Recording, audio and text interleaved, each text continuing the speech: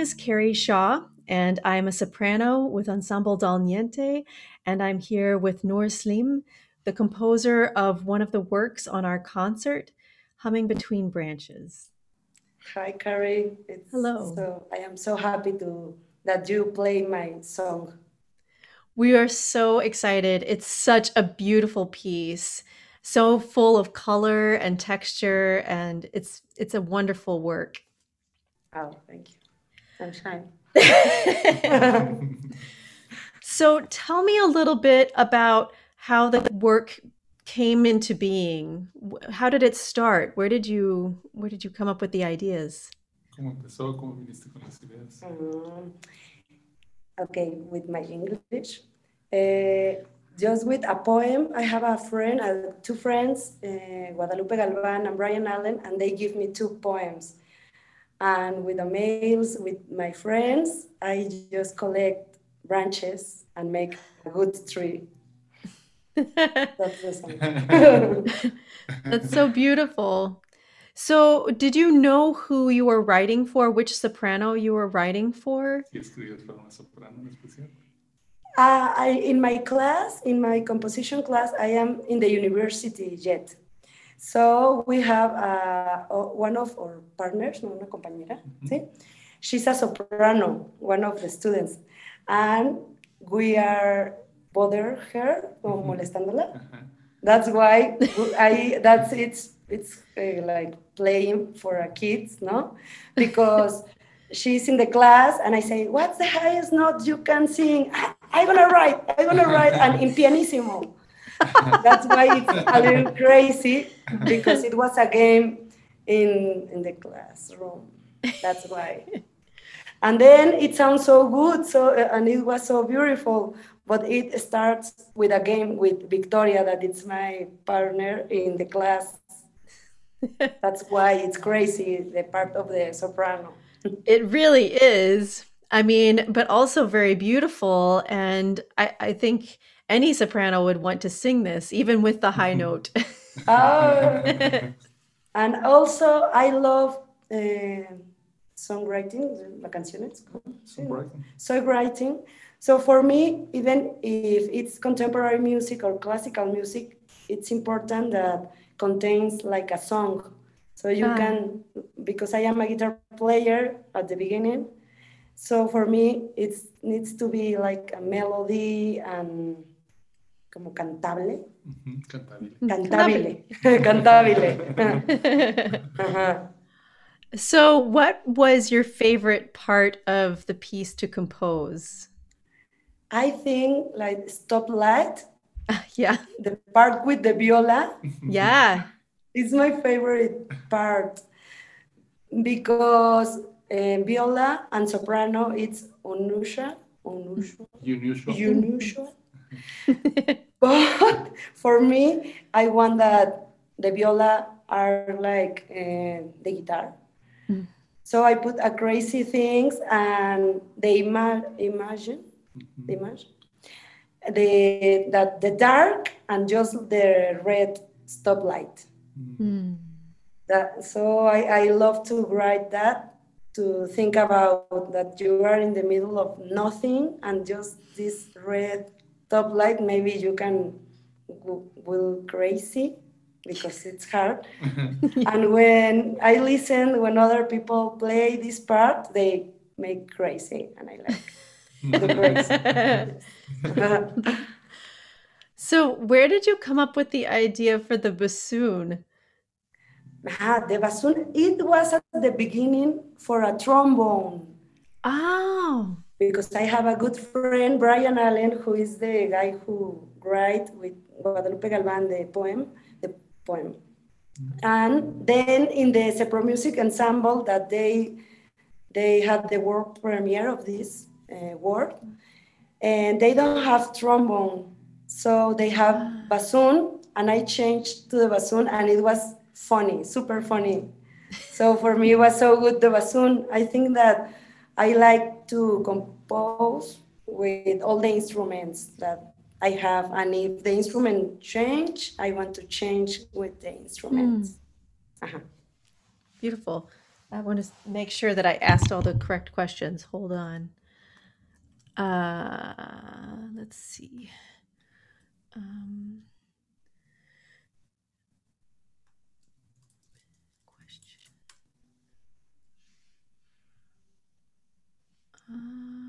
My Sorry. English is mixed text. No, está muy bien. Los pequeños ajustes y entiendes todo y See. Oh, okay. One more question. I'm very curious about the poetry and the language. Um, do the Latin sounding words that are in some of the movements, the things that sound like plant names, plants, caprifolium, Caprifolium. is that, are those invented or are those real things? son reales. Are real words because like The five scientific name of some plants. are the Okay. scientific words. I have my last word before coming between branches. I make an album just about flowers because I love botanica, but I don't know how to say botanica. No sé. No, that Botanics. botanics. Yeah, Yeah, that makes sense. Plants and flowers. Plant life. So I studied a lot about the real name of the flowers, and the meaning, and what do they need to survive. So I am in love of flowers and plants. That's why I love that words, that when you are singing, that words are so beautiful and they have a different meaning, and it's so beautiful for me. Did you make all of the drawings for the extended techniques for the blowing and? I have a couple of drawings. Also, I promised to send you Que because sí hiciste tú todos los dibujos para las. sí, yes. Oh, make. yes. I have a lot of draws because before to compose something, I do everything with my hand and draws and recollect poems or I don't know, como pedazos de cosas. Pieces of things. To make the song. And I want to share you because you and Ben tell me, no, if I have something before the score. Yes, I have a lot. Also because I studied first jazz. Yes. And I changed my career to compose, but in classical. So it was so difficult for me, all of the classical music and the contemporary music. So this word, it was the first word that I como lo logré. Achieved. So I have a lot of these things that to have my first good word. Do you still want to have some sounds of jazz in your music? Some ideas of jazz in your music? I don't know. My teacher, he doesn't like. I don't know. But I understand him because he say that sometimes you are in that zone that you think that you are so good, and he say that I need to change if I want to make a real good music, and it will be a lot of years doing great music, but if I just choose the notes that I know, I never will be a better musician. That's why I prefer don't use anything that I learned before to be with my new teacher, to be a new Noor. I Nueva try. Noor. Nueva Noor, Nueva York. Well, I think that's good. This was really wonderful, and I'm so happy. Are there any things that you want to tell me about the piece for my own self for performing? Para ella misma, para lo que crees. Well, pues, thank you for playing. No, for me, it's an honor. I am super fan of your ensemble, and I listen a lot of you together, and it's so good for me. Today, Amy the violist Ah, write me. And I say, well, you do wherever you want, your version, for me it's okay, because I am from the jazz school. So for me, improvise, it's okay. That you change something, it's okay, because each one of you are unique. So I can say that you can repeat the same version like Sepro music. No, I want like Ensamble Dal Niente has, you have your own version, and it will be awesome for me. well, thank you so much. Yay! Yeah, and I am so happy. I want to hear, and also if there will be no pandemia, I will be in Chicago. Yes. Oh. Yes. Well, I'll be inside of a safety suit, I think, with like No. everything of your plastic around me, and yeah. Oh, but also for me, it's a good news that you continue making music, because it was a lot of music that just stopped this year. So it's amazing that continue even with pandemia and with Yeah. astronaut. Are you done with school? Que sí, ya acabaste la escuela. No, I think that I'll never, because they hate me. I am the worst student. I hope one day I finish that school. Yes, it's difficult. That's it. But I hope one day. Also, I continue composing every day, and one day I will have that. The paper. The paper. Yeah. That paper. All right. Well, thank you so much. Thank you, Carrie. And I feel so comfortable that it will be around, because my English is like so mixed. Oh.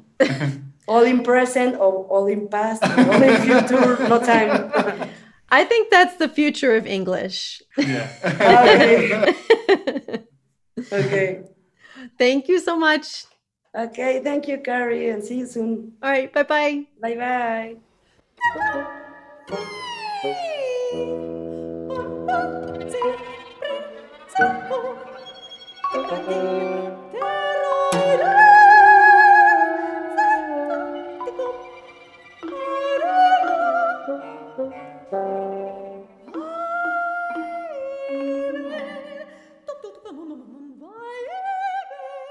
I'm Emma Hospelhorn. I'm the flutist for Dal Niente. Did I know?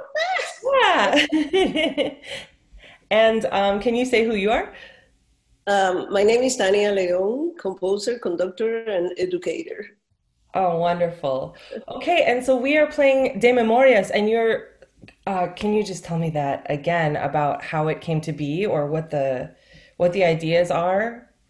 Well, the Memorias is actually a piece dedicated to my teacher, Alfredo Diaz Nieto, which now is about 102 or 103. I mean, it's spectacular.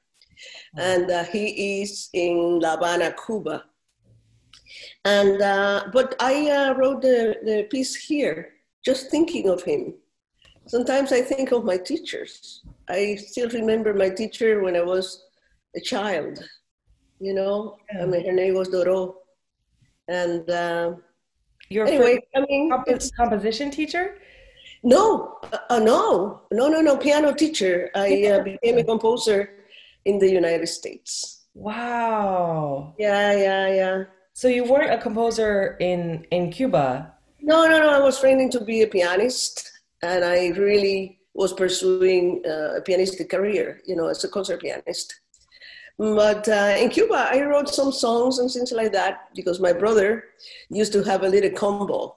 You know, we call it a combo, as a little ensemble. Yeah. And him and I used to sing together. And I don't know, I mean, we would write songs and sing the songs and be part of the repertoire of the combo. So one of these songs, you know, was heard by somebody that knew a very, you know, a famous singer. And she sang the song, and I freaked out completely. That's amazing. Well, Yeah. Can I still hear the song? Can I like go online and hear this song? Well, no, she passed away. And, you know, the song was called Ciego Reto, and it was a bossa nova.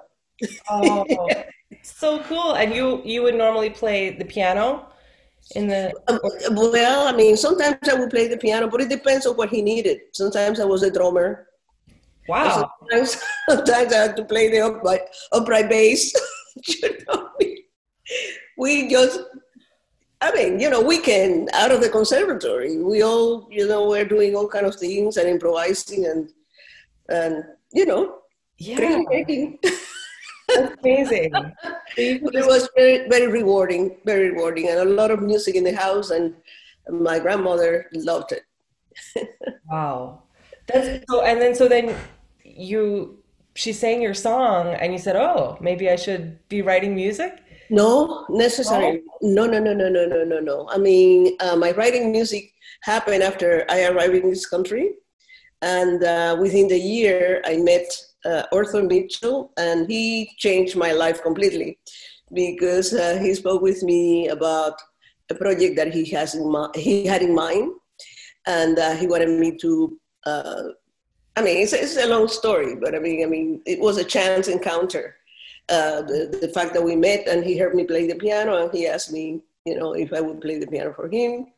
And all of this, I mean, with a lot of signals because I didn't speak English. It was really funny. And, you know, I mean, the project became the Dance Theater of Harlem. Yeah. And then, you know, being the pianist and the musician, the first musician in the company, he asked me, why not, you know, would you write a ballet and I'm going to do the choreography? Because everything that I was playing was not with books. Everything was improvised. Yeah. So you did the choreography that I did that ballet, yes, called Tones, and it was something else. You know, I remember I went to the library. I took theory, you know, theory books and things like that. And that was when I was actually getting into NYU to enroll to validate my degree from Cuba as a wow. pianist.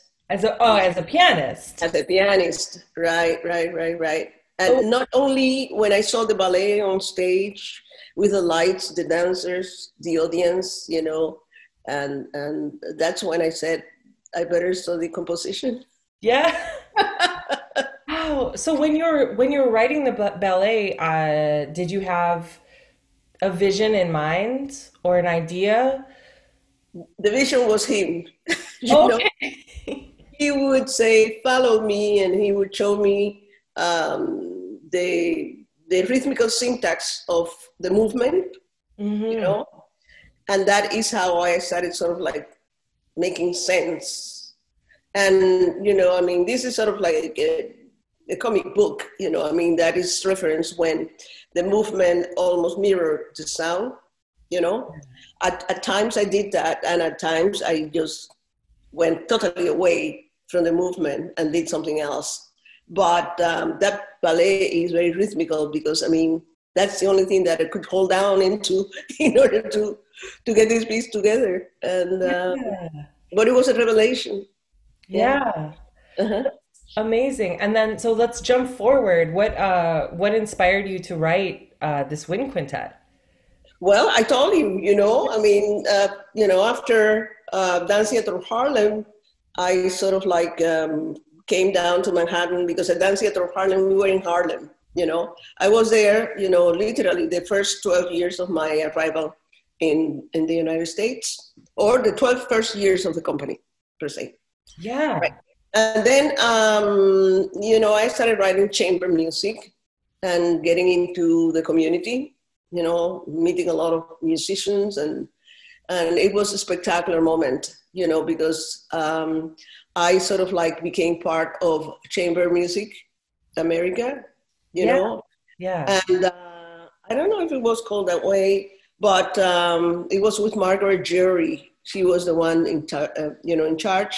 But that is how I met Virgil Thompson, for example, and you know, I mean, John Cage, and all of these incredible new names in my life that I had no clue about. Because when I came here, I just knew about Leonard Bernstein and Aaron Copland. You see? Okay.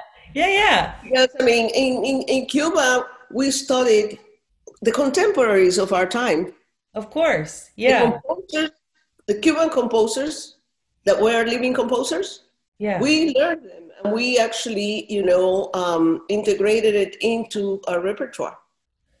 So that was an emphasis, perhaps to give support or lend support to the voices of the time. Yeah. But not so much about the American scene. Right. It's much more the European scene, studying perhaps Stravinsky, which was very, very in at that time. Yeah. And different composers and like that. But I knew about Rhapsody in Blue, for example. I knew Rhapsody in Blue and American in Paris. Yeah. And I knew and Son Cubano, And the thing that I knew about Leonard Bernstein was West Side Story. To the point that, because on television they showed a clip of the film. And it's an anecdote of my life. When I arrived in New York, that my friends picked me up, and we drove to the Bronx where they lived.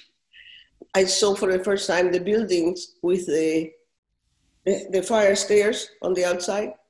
Yeah. And I started screaming, Maria, Maria, because I've seen the clip of Leonard Bernstein singing Maria. Yeah. I love that song. Yeah. My friends, they said, Maria, what? What are you talking about? Oh my gosh. That's great. So I knew yes, no, and Maria. Those were my English words. That's amazing. But it's also like that's so tied to, again, that's like music tied to place, right? Because you see that fire escape. Exactly. Come on, I have just arrived in the States and I arrived at midnight at Kennedy. Wow. So, when we entered in the Bronx and I saw these buildings, that's what it flashed to me. The Maria song and this fellow, singing there. And you're in New York and it's like the ultimate. Forget it. Yeah. This is the first time that I went to Harlem that coincidentally, Mitchell and I went to the same place and that's how I met him. But the first time that I took the train to Harlem, it was like, Harlem, the one in the movies, it was like, yes. Yeah, it's amazing. And, I loved those first 12 years of my getting into the American scene and American culture and everything, working in Harlem, the neighbors, we gave a scholarship to the kids, and to learn music and also movement. And the neighbors would invite us to have soul food, for example. And the dancer would teach me how to dance all of the dances of the time. It was just amazing every time I think about that moment. Yeah. That's incredible. Yeah. And then this music for De Memorias, that's the music of, you said, of life in Cuba, rather, right? Well, it's actually in my memories of course, a sophisticated way of having a memory of Cuba and thinking of the foliage. Mm-hmm. And there's a lot of birds, for example. Is the flute a bird? One of them. Okay, one of them, yeah. It could be a bird, it could be a breeze. Yeah. It could be ruffling, the leaves, you see. Because it's very green, and flowers, and it's hard to describe. It's what the people think about the islands, because it's you're surrounded by the sea, the humidity. The plants, all of them thrive. Yeah. So that is something that I adore. I adore plants, and I was thinking about my teacher. As I told you, I have very fond memories of my teachers, and now is that I understand the emphasis that they've made at giving me the knowledge that they had. Mm-hmm. And I remember my solfege teacher, Tete, was her name. Yeah. I mean, it's just, when you grow older, you start actually reviewing the different episodes and the different cycles of your life.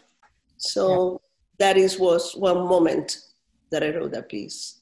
That's beautiful. And I've never, I don't think, played a piece that was composed quite this way with with these repetitive figures, like this sort of strange, like ostinato or montuno or something, right? And then we get to sort of overlap, and the notation seems very free and yet pretty specific at the same time. So I had a different experience of time playing it than I normally do. Yeah. Yeah. Because the thing is that you have to be free but alert. Yes. You have to be very alert because, your freedom has, it looks prolonged when you're in it. It's like walking in a garden, right? And all of a sudden you see something and you go like, boom, and in that boom, you merge with other instruments. So you have to be very, very, very careful. Yeah. I know that.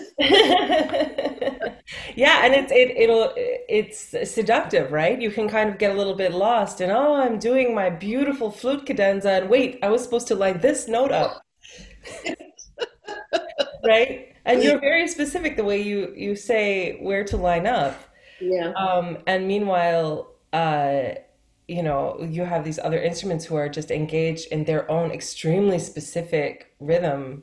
Yes. That has no set end, right? Because we have the freedom to expand and to contract. Exactly. However, there are moments where, for example, a duet starts sort of like walking together. You see? And in the midst of all of that forest, you see? And these two musicians, or instrumentalists, they have to concentrate. Yeah. So, not to get swayed with what is going on. And that is the beauty, at least for me, that had to do with my own walking, going to the conservatory. And that's sort of like what I said about the routine. I used to go to the conservatories Tuesdays and Fridays, you see? Yeah. So that were my days. Very intense, a lot of hours there. But only Tuesdays and Fridays, because sometimes on Tuesdays, they will tell you, okay, you have to memorize this fugue by Friday, So, it was something else. But by Friday, you go and you play your fugue. And it's interesting, among the musicians or the composers that I completely adore, is Johann Sebastian Bach, you see? Well, let me tell you something. At that time, I couldn't take it. You told me Bach, and I would run away because it was too complicated. Well, especially the pianist, right? Like you have to play the symphonias, you have to play.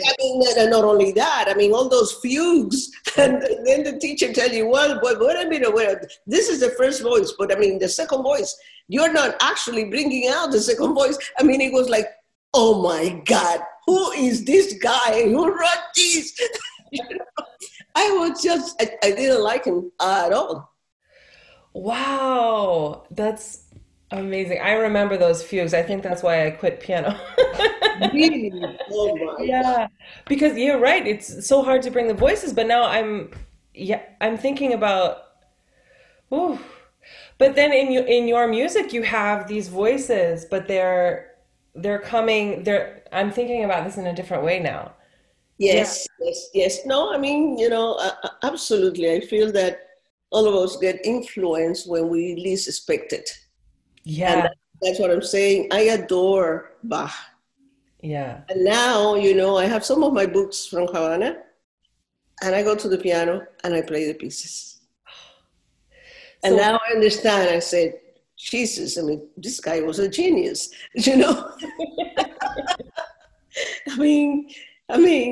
There's always a melody. Unbelievable. And the amount of music he wrote.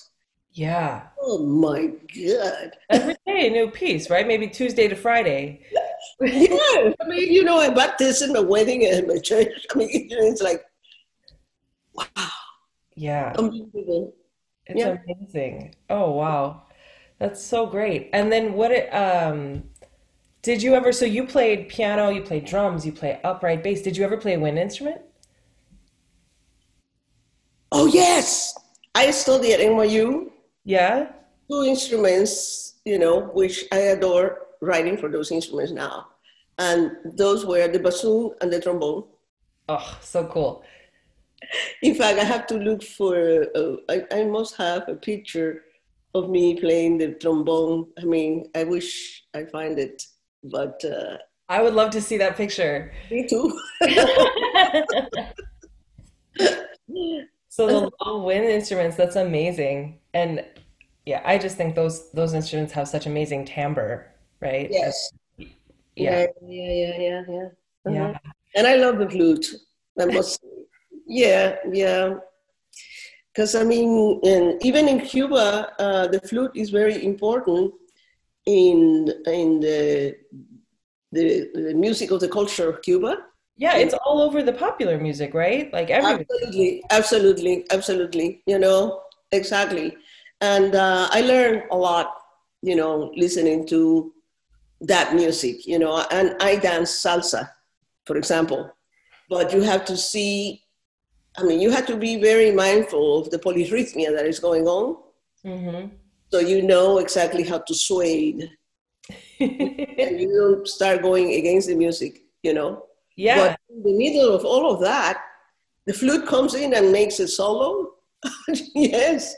And they sometimes use the violins. I mean, it's like a very interesting ensemble or Yeah. instrumentation, you know. Yeah. Yeah. Mhm. Because the flute's always like skating over everybody else, right? It's very high, Yeah. very high. It's like if there is a trumpet involved, very high. The big range. Um, Yeah. oh, this is so amazing. I have just one more like composition question for you, I think, which Uh-huh. is do you have like one sort of process or way you work when you're sort of sitting down to write a piece, or is it different every time or Well, first of all, for me to write a piece, I have to first fix my drawers. your drawers? Yes, I had to have things in order. Yes, and if I don't have to fix some books, I have to fix something. But it's like my mind has a process. Of course, if I am home, you know. But I can write in a park, and I can write in a plane. I can write anywhere. You see, but I have to have things in order, and I don't know why. It's sort of like it opens something. I'm talking about when I am at home, Yeah, and you have your go to my you know, computer or to the piano or to, you know, but I write first and then I check, you see. hmm. And I write a piece and I don't redo the piece. I don't review the piece. No. When I said this piece is done, that's the piece. I don't go back Wow. because I want to capture the moment. And for me, you know, for me, I could definitely realize that moment 2 3 weeks from now is not me because I have already grown to become somebody else. Yeah. I mean, each piece for me is like a snapshot of who I was at that moment. You see, Yeah. there's only one piece that I am actually not reviewing but redoing in a way. And it's a song cycle that I am actually doing right now in collaboration with a poet called Carlos Pintado. And it's interesting because the bookends of the piece are in English and the other songs in the middle are in Spanish. Wow. So, So is that the same? Did you do it that way before? no, it's the first time I do this. The first time. Oh, wow. Yeah. That's beautiful. I can't wait. I can't wait to hear it. Well, Tanya Leon, this was amazing. Thank you so much for talking to me. Oh my God, we could be talking for I could, years. yeah, absolutely. And I feel You know, you're interviewing me, but now I would love to interview you. sure. Well, yeah, this is, I mean, I would love to do this again and talk to you more. And I just like after talking to you, I'm even more excited about this piece. Ah, Everybody was really enjoying it, but I have so many questions. But yeah, I thank you for giving me your time. thank And you. yeah, and would it be okay if we come up with other questions in our next rehearsal? This was a loose Yes, oh, one. absolutely, absolutely. And if you want to actually have a session, you know, I mean, for me to coach or to give you some ideas, feel free. Oh, that would be amazing. I will take that to the rest of the quintet because I think it would be useful. Because I looked up some of the performances and I think we were kind of taking clues from them because you worked with the Ensemble Connect, right? Oh my God, we worked a lot. I bet. I mean, you know, I was there at Carnegie Hall with them, and then, you know, I mean, yeah, Okay. I just was like, I was like, if they do it that way, that means she told them to do it that way, right? exactly. Yeah. Yes, Okay. they are urtext right now. Yeah. Yes. That's what I figured. Yeah. So yeah, that's helpful. Just Are you guys gonna play it standing up or? I don't think we talked about it when we rehearsed. Well, this time is so crazy. So I know. we were in our conductor's backyard where and I built this screen out of like PVC and a shower curtain so that, I'm not spitting. Of course. Yeah. And so I think, how are we doing it? I think we were we were standing when we rehearsed the first time, but we haven't talked about it. Would you have preference? Oh, I love, I mean, the standing type of situation because you know what? You have to move. Yeah. Yeah. You have to Exactly. side piece. Exactly. Of course, I mean, now the one that they put out, they were choreographed, of course. Oh, You haven't seen the one, the version that is out? wait, I just saw a YouTube video of in Carnegie Hall or something. There's with an audience. Yeah. Well, that is choreographed. I have to look again. I think I was looking at the score and I wasn't watching. Watch them. Oh my gosh. Okay. They loved it so much that they said, we want a choreography. That's Yeah. amazing. Okay, so it's really the visual and it's interesting, as we're trying to figure out how to do concerts without concerts, Well, the visual is so let me important. tell you, Emma, I think that, the whole myth about classical music devoid classical music from its own spirit. Yes. I have been working or have worked in fact, I cannot go right now. Ensemble Modern is going to play one of my pieces next month in two Yeah. cities in Germany. When I went there and I saw these people playing Brahms for the first time, I went, wow, this sounds like a different Brahms. Hmm. They were dee da da da da da da dee da da da dee da da da dee da da dee da da da da da. I mean, the entire orchestra was like, what? They were just moving and really playing it or Hey. yeah. Yeah, it's So the music was like, I mean, all kind of things. because we can get in a box sometimes, right? With the Well, but the tendency had been that the teachers that we had, with all due respect, that was what was happening. yeah. They would tell the pianist, don't move. Right. It's Don't move. The flutist, don't move. The singer, singing head, don't move the rest of the, Right. It's totally divorced from like, you know, dance and movement and just life. Divorced from the passion that you may feel, And I said that, okay, the singers can sing that way. And then I see Victoria de Los Angeles, you know, and Callas, they were crazy. Yeah. And I don't mean doing the opera, when they were doing their recitals. Yeah. Yeah. Well, Like, I mean, the body is to express. yeah. And we understand more if we see somebody play and they move the way they show us, right? Like their concept in the movie. You can see the emotion, the passion that all of a sudden is in front of you, and all of a sudden the music becomes something else. Yeah. It's not only from here up. Yeah. What about the heart? It's not just operating a machine, right? Exactly. Yeah. It's something different. And that is what has made millions of people run away from it and say, oh no, right. Like, oh, it's too fussy. I like the real music, but Exactly. So one of the things that really, really impressed me here is when I started listening to the jazz orchestras or the jazz groups and everything, they are able to do everybody together.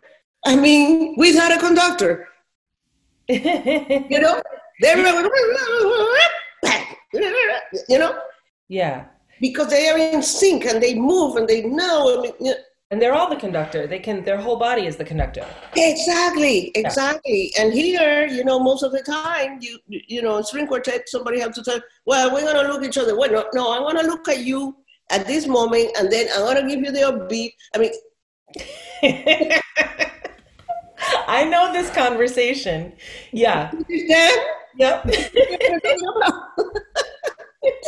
So in other words, the music gets very uptight. Yeah. Everybody looks uptight. Yeah, they look worried. A lot of worry going on. Really worried, like, oh God, are we gonna? But I think we're trying. I think we're. So now everybody's liberating themselves. This is what I feel. First of all, the composers are writing whatever they want to write. They're not writing anymore serialism and 12 tones and this and that. I mean, everybody's writing whichever influence they want to. Yeah. I mean, it's great freedom. Exactly. Which is and that's something that I have been really pursuing, freedom in my music. Yeah. One way or the other. So that's what you have in front of you. That's so exciting. So yeah, I feel it. I see it, in the notation and everything. Tanya, I want to like get a coffee with you sometime if like. Oh yeah, no. I mean, we all are gonna go crazy when this whole thing stops. Oh yeah. Well, listen, I'm very honored, that you guys are going to be playing my music. I mean, you are terrific ensemble. Thank you. And so I feel I'm so excited to play it. I hope many. Yeah. Thanks again so much for taking the time to talk to me. Yeah. I really appreciate it. All right. Thank you, Tanya. Take care. We have fun. Okay. Bye. Bye-bye.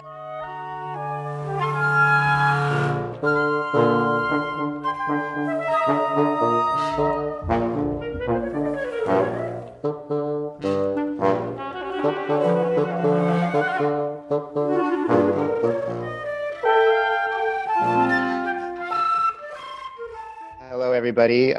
Tomas and I have been chatting for a while here, but we're going to pretend like we haven't and like we're doing a formal interview. My name is Jesse Langen. I'm the guitar player for Ensemble Dal Niente. And my name is Tomas Huegui, and I'm the composer of one of the works that is part of this program. So, Tomas, tell us about your piece. The piece, it's called La Marque Songs. It's part of a trilogy that I wrote based on this 1940s Argentine melodrama called Cita en la Frontera, the star of which is Libertad Lamarque, who is like a huge star of the 40s of the Spanish-speaking world, so to speak. She eventually moved to Mexico, and from there became like a really huge star. And it's for soprano and guitar, flute, viola, and percussion. The piece, it's an expansion of a previous piece, a duo I wrote for soprano and guitar that you, Jesse, have recorded. So it's an expansion on that, not only in the instrumental forces, but also it's longer now and it has more sections, let's say. That's the bare bones of the piece. So I sent Tomas some questions to prep for this, but right now I'm going to ask him a question I didn't prep him for. I wonder if you have. Say I didn't know this was coming. I didn't know this was coming, so I know so you are better prepared for my moment than I am. But when I was trying to write out questions, I had this question in my mind that I couldn't really formulate. So I wonder if you can help me make my question here. That when I think about your piece, I'm thinking about lots of different styles of music. And I'm thinking about these styles intersecting and sort of realizing that the styles are not necessarily very distant from each other. Mm-hmm.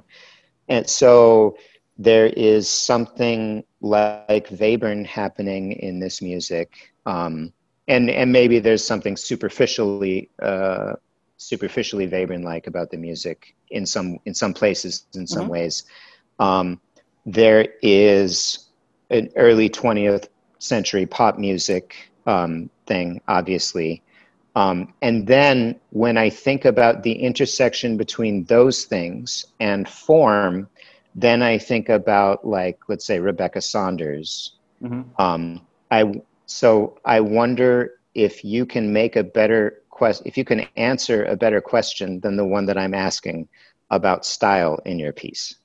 That's an interesting question. Yeah, style is definitely an intersection of those basically two variables that you were saying. You know, earlier 20th century, let's say modernist music, Webern, mm-hmm. and something more pop. You know, like 40s melodramas. Yeah, and I bet both for, let's say, a composer like Webern and for his audience, you know, especially maybe his educated audience, those things seemed more connected than they might to a modern listener. Yeah, I mean, the connection between early modernism and, like, say, cabaret style has exactly. kind of like has been, you know, diluted by history, but it was definitely there. I mean, these people were having fun in places, and those places played a certain music, and that music made it into the rep. Right. It's just been cleaned of that. But now people are going back to incorporating that, you know, into the study of that music. Right. I do that consciously, you know, the mixing of these two, you know, sources, let's say. Mm-hmm. And to the beginning of your question, I would say my default mode of orchestration tends to be pointillism, but not only of orchestration. I mean, it goes beyond that, and I like the different points that partake in that texture to have an expressive, emotional, and referential weight to them, you know, that they point to something. Something that strikes me about the way that styles live in your piece, and maybe this is the thing that also reminds me of let's say Rebecca Saunders, is you're not making a continuum of those things. So you're not like drawing every location between, mm-hmm. let's say, Webern and Lotte Lenya or something like that. The electronics contain the samples from the movie, right? Mm-hmm. And it's almost like that's where that aspect of style lives. Okay. I mean, I'm not sure if I'm going to use the electronics for this version, though. I mean, we can edit that out. Okay. Okay. But let's keep going. Igor, edit that out. Well, actually, we should talk, because then this affects my. Are there maybe not going to be electronics? It's still TBD. It depends on copyright issues. Since Library of Congress is like a government agency, I need to clear some. I need some clearance. Okay. So, but I mean, it's relevant anyway, I think, because the singer sings like portions of that of the movie and songs from the movie, so and that is replicated in the instruments too. So there is a melodramatic aspect to the writing too. Yeah. So I think the question is still relevant. Okay, yeah, that there is some way, let's say in the voice and guitar version, there is some way that there's a box around the part that's actually period pop music style, because it's in the electronics, and so part of what makes it rich and bittersweet, and like tantalizing but inaccessible, is this box that one of the styles is contained inside a box. It's like a little window, yeah. Yeah, and you're not actually trying to break us into that box. You're leaving it. It's a carrot on the end of a stick. Yeah, I don't want to get like over sentimental about this, but the piece is it's very nostalgic. I mean, for me, the reason I was drawn to this movie is because my grandmother was an extra in the movie. She's there somewhere. I can't really see her face because it's the 40s movie and it's very blurred. So it in that sense, it's a very Proustian piece in that, you know, there's like this sense of nostalgia for basically my childhood also. And Libertad Lamarque sings in the movie, and when she sings in a style that both my grandmothers used to imitate when they were singing. So there's a very, you know, powerful moment there. Yeah. For me, the minute I saw the movie, it was like, whoa, kind of like, you know, nostalgia overload. You and know, that kind of like propelled me to write the trilogy.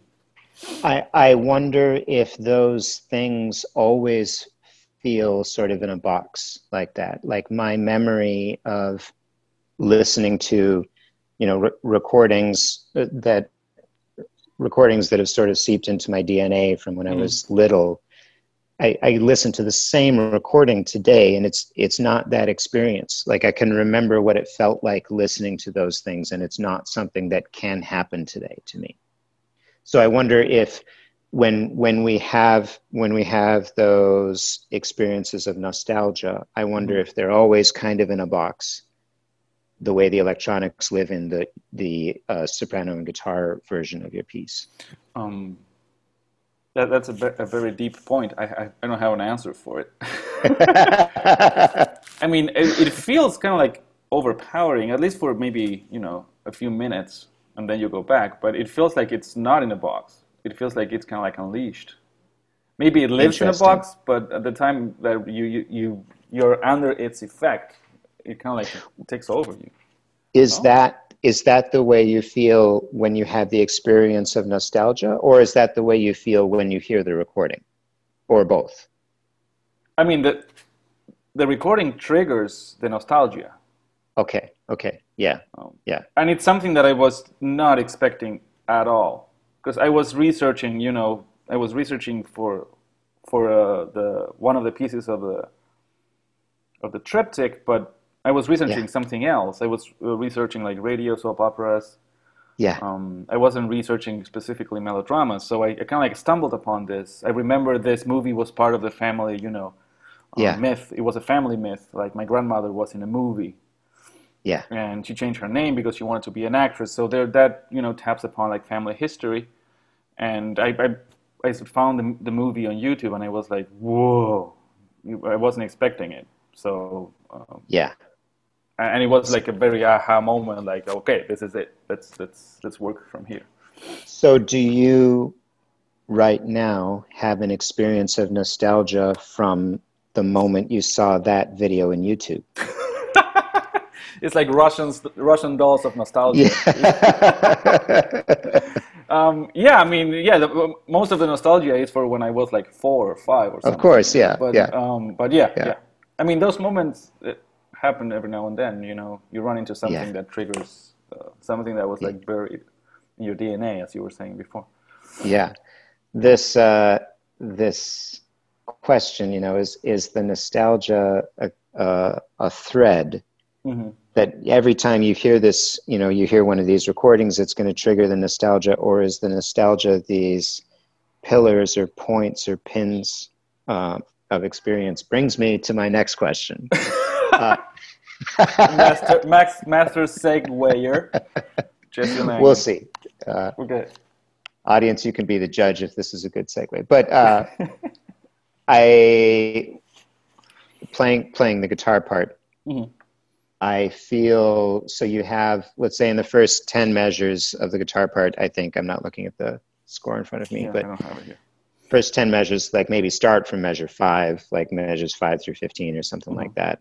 I have glissandi, harmonics. I don't think I have chords, but I have pitchless clicks. I have sustained pitches that are like arpeggios, adjacent scale step motion, pizzicato.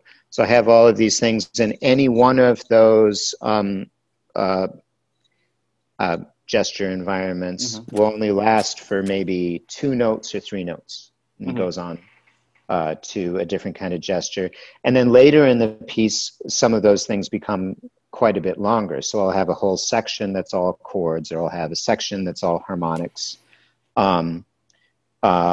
And to some extent, it goes back and forth.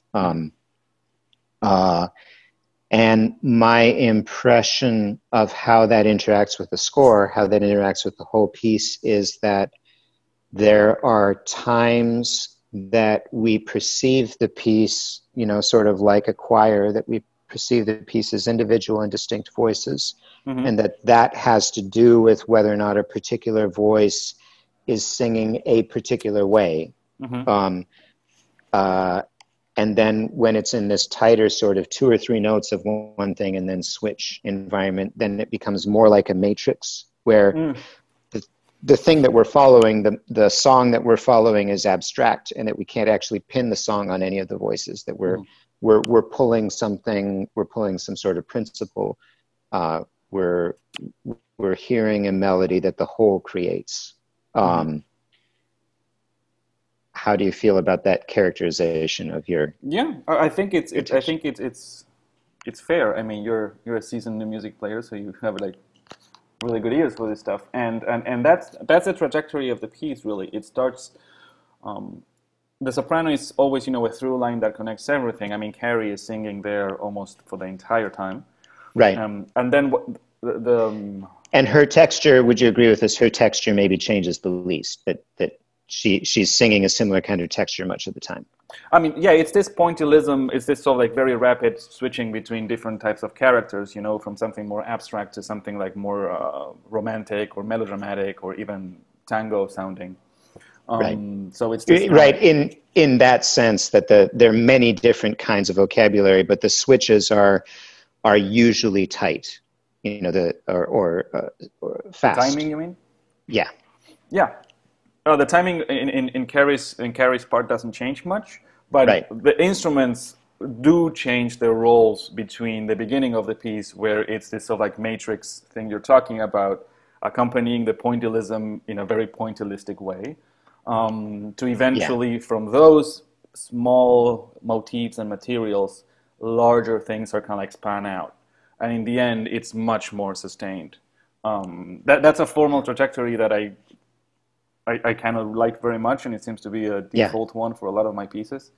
In terms of the rhetoric, it's kind of traditional. You know, you start with all these smaller situations that eventually kind of like coalesce into a larger landscape. Yeah, that. So you said this when we were chatting before we actually got going a minute ago, and I had to think about that. So let's say when I imagine Haydn string quartet, I think of it like if we were talking about it in this kind of language, that you have something like this, you know, you have something that's maybe closer to this choir thing, and then you have the matrix. I mean, if we're going to put that kind of thinking on sonata form, the matrix is happening during the development section, and then recapitulation again is a choir that has somehow learned something from the middle.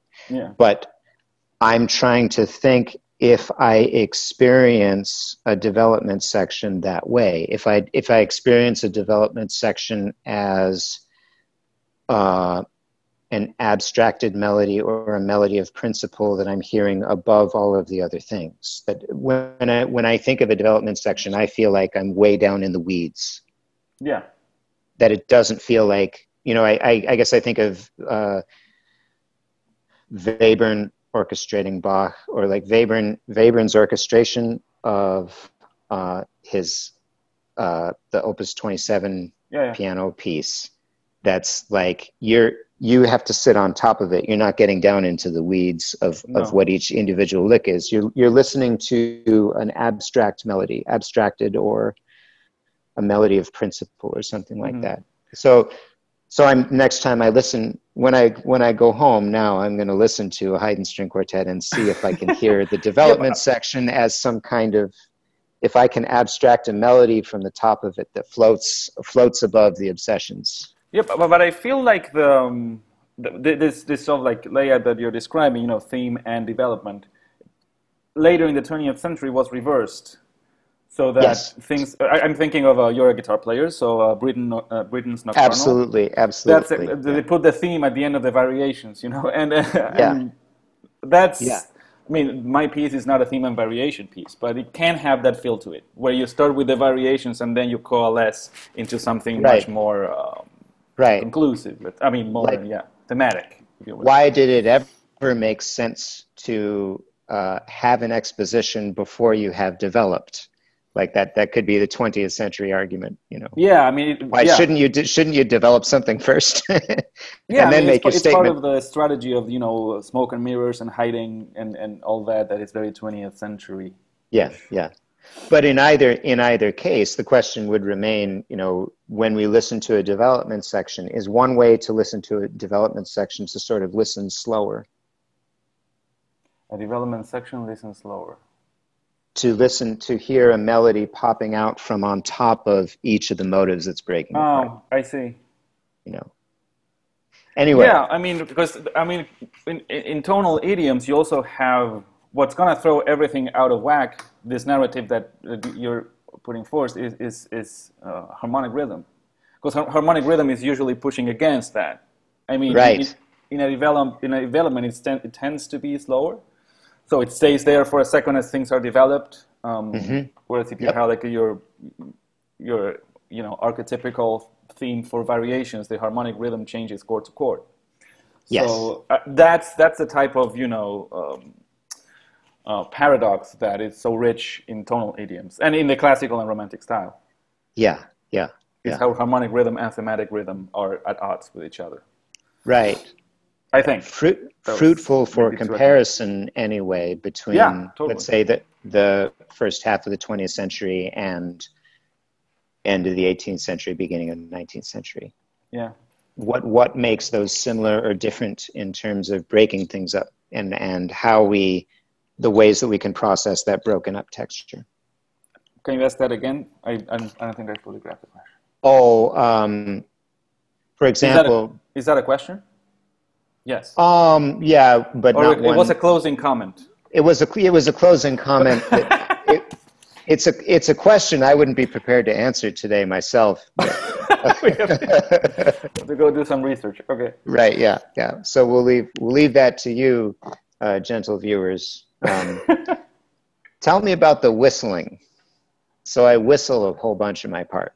Yeah, I mean, the whistling, there's a lot of whistling in your part. There's whistling, Emma, the flute whistles too, percussion whistles too, and Carrie whistles too. And that comes from, in the movie there's whistling. Like, I think there's a melody that goes, and it's whistled. Whistling is a very tango thing to do too. And also there's this sort of like a theatrical element to it, that when you have a tango singer that is being accompanied by guitarists, and maybe this goes back to the duo version, there's this sort of like theatrical cabaret element, since we were talking about early 20th century cabaret style, that, you know, the guitarists sometimes comment on what the singer is doing and whistle too. So it comes from that. It's almost a stylistic trait. So is there lots of whistling in like old like Guardia Vieja recordings of tango? I'm not a specialist on Guardia Vieja, but whistling it to me it brings me back to some kind of like it's a trope of tango, you know, the Okay. whistling. It's Yeah. maybe not the actual whistling in recordings, but it's a trope of tango. You It's know, okay. Right, Yeah. cool. as Yeah. as meaning, you know, good life, and you know, Yeah. peace of mind. You're just like whistling through kind of like type of things, you know, and it's Yeah. something that it's a signifier of happiness and well-being. So connected to our discussion of style, it's like whether the style is contained in a box or whether the style is going on the whole time, there's also a ghost of style coming out of the whistling from the ensemble. Yeah, and I think it's funny too. So I think it's a good thing to do if the performers can do it. It's something fun. I mean, I don't go into Yeah. like virtuoso whistling. I mean, it's usually kind of like sustained notes or glisses. Right, yeah. But there's Yeah. also in the piece itself, and this is maybe a Schubertian situation. There's a lot of reference to the wind, viento in Spanish. So there's all this musical material that relates to the wind, and whistling is one of those things. There's thunder tube also that takes place. There's whistling inside the thunder tube. So there's this Yeah. development on the idea of wind, which Yeah. is very cartoonish. It's kind of like sound effecty. Yeah. Which is what radio soap operas of the time used to do. You know, you would have a Yeah. crowd, a crew of people, background, maybe a little bit farther away from the mic, doing all this sound and maybe playing some background music. And the ensemble Right. works a little bit like that in this piece. That's Yeah. noisemakers, Yeah. mood makers in a way, creating the environment for what the actors were doing on the mic. Yeah. Exactly the kind of thing that I like. That's why I wrote the first piece for you, my friend. So you play guitar, I do. and often when we're rehearsing, I will hand you my guitar and you'll show me on my guitar the thing that you want to happen in a particular spot. So you can play everything in all of your guitar parts. So I have a little complex of questions here that might be of particular interest to composition students. So do you write on the guitar? Yes.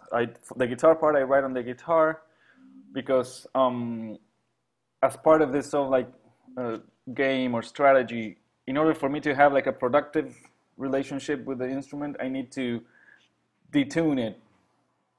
There's a scordatura that I usually use so that I can't just, let my hand dictate what I want to write, So there's this sort of like obstacle that to me it's very productive when writing for guitar. So when I'm writing for guitar, I need to actually play the thing because I can't really, because I have no command over the scordatura yet, or I have less command over the scordatura yet. I see. Okay.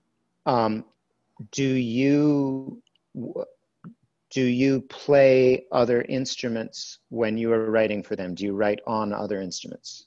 I do not. No, I usually imagine if it's something that it's a little bit out of the ordinary. I imagine the sound.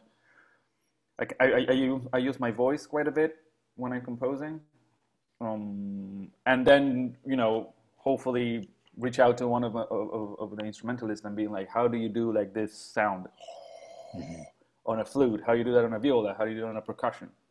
So I kind of have the sound in mind, and then we start a sort of like a negotiation with the performer to see what's the best way to do that.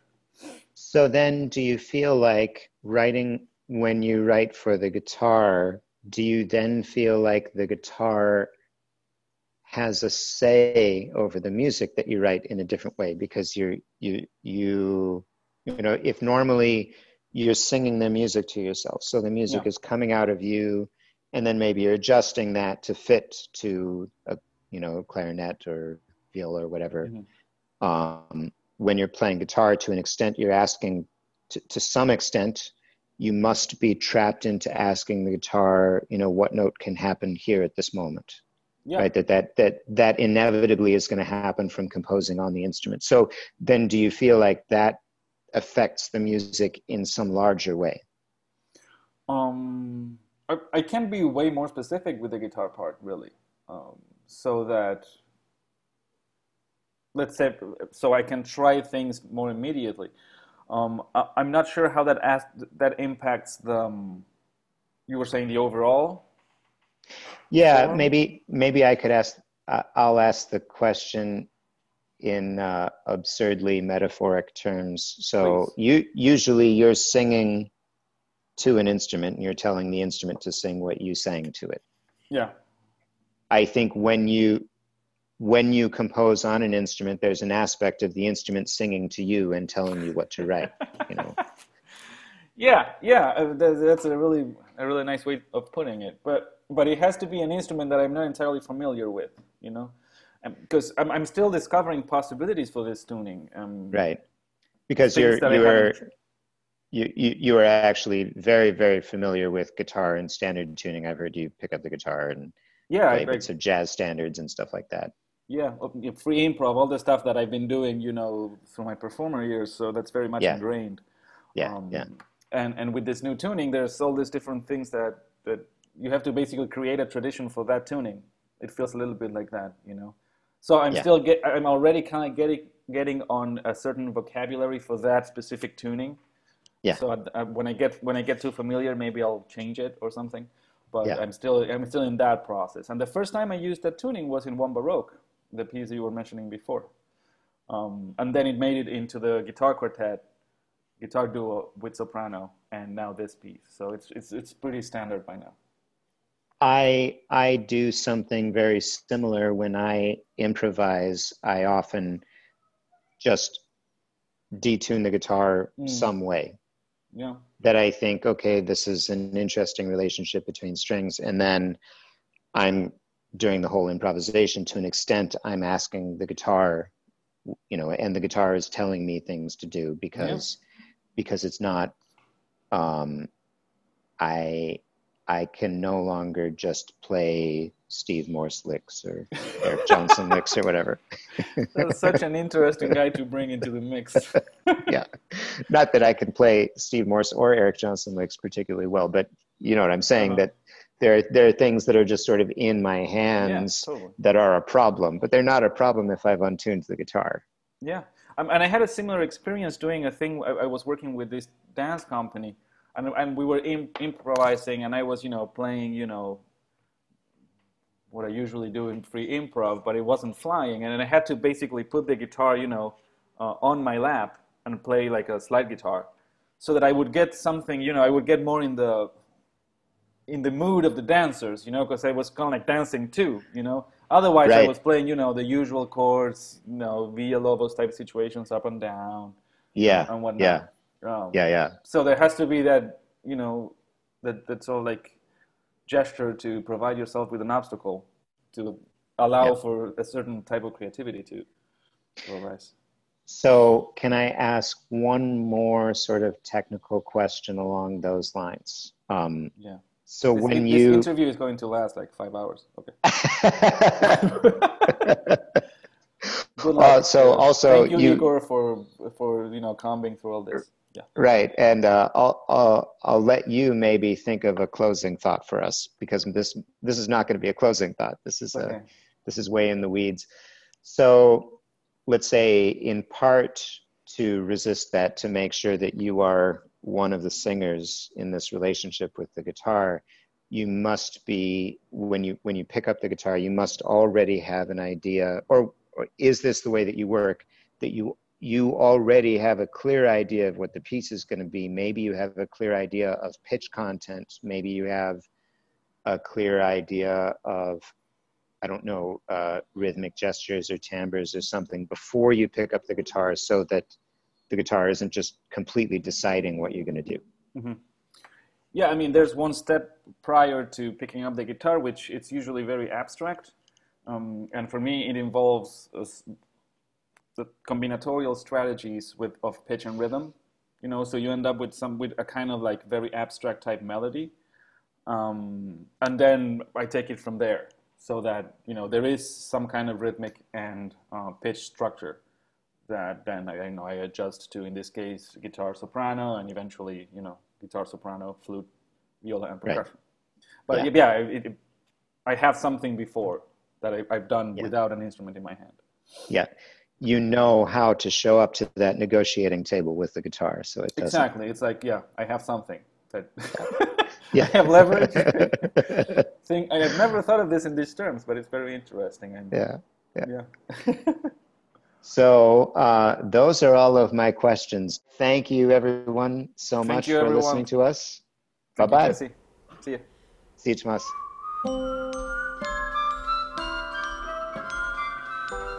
It was the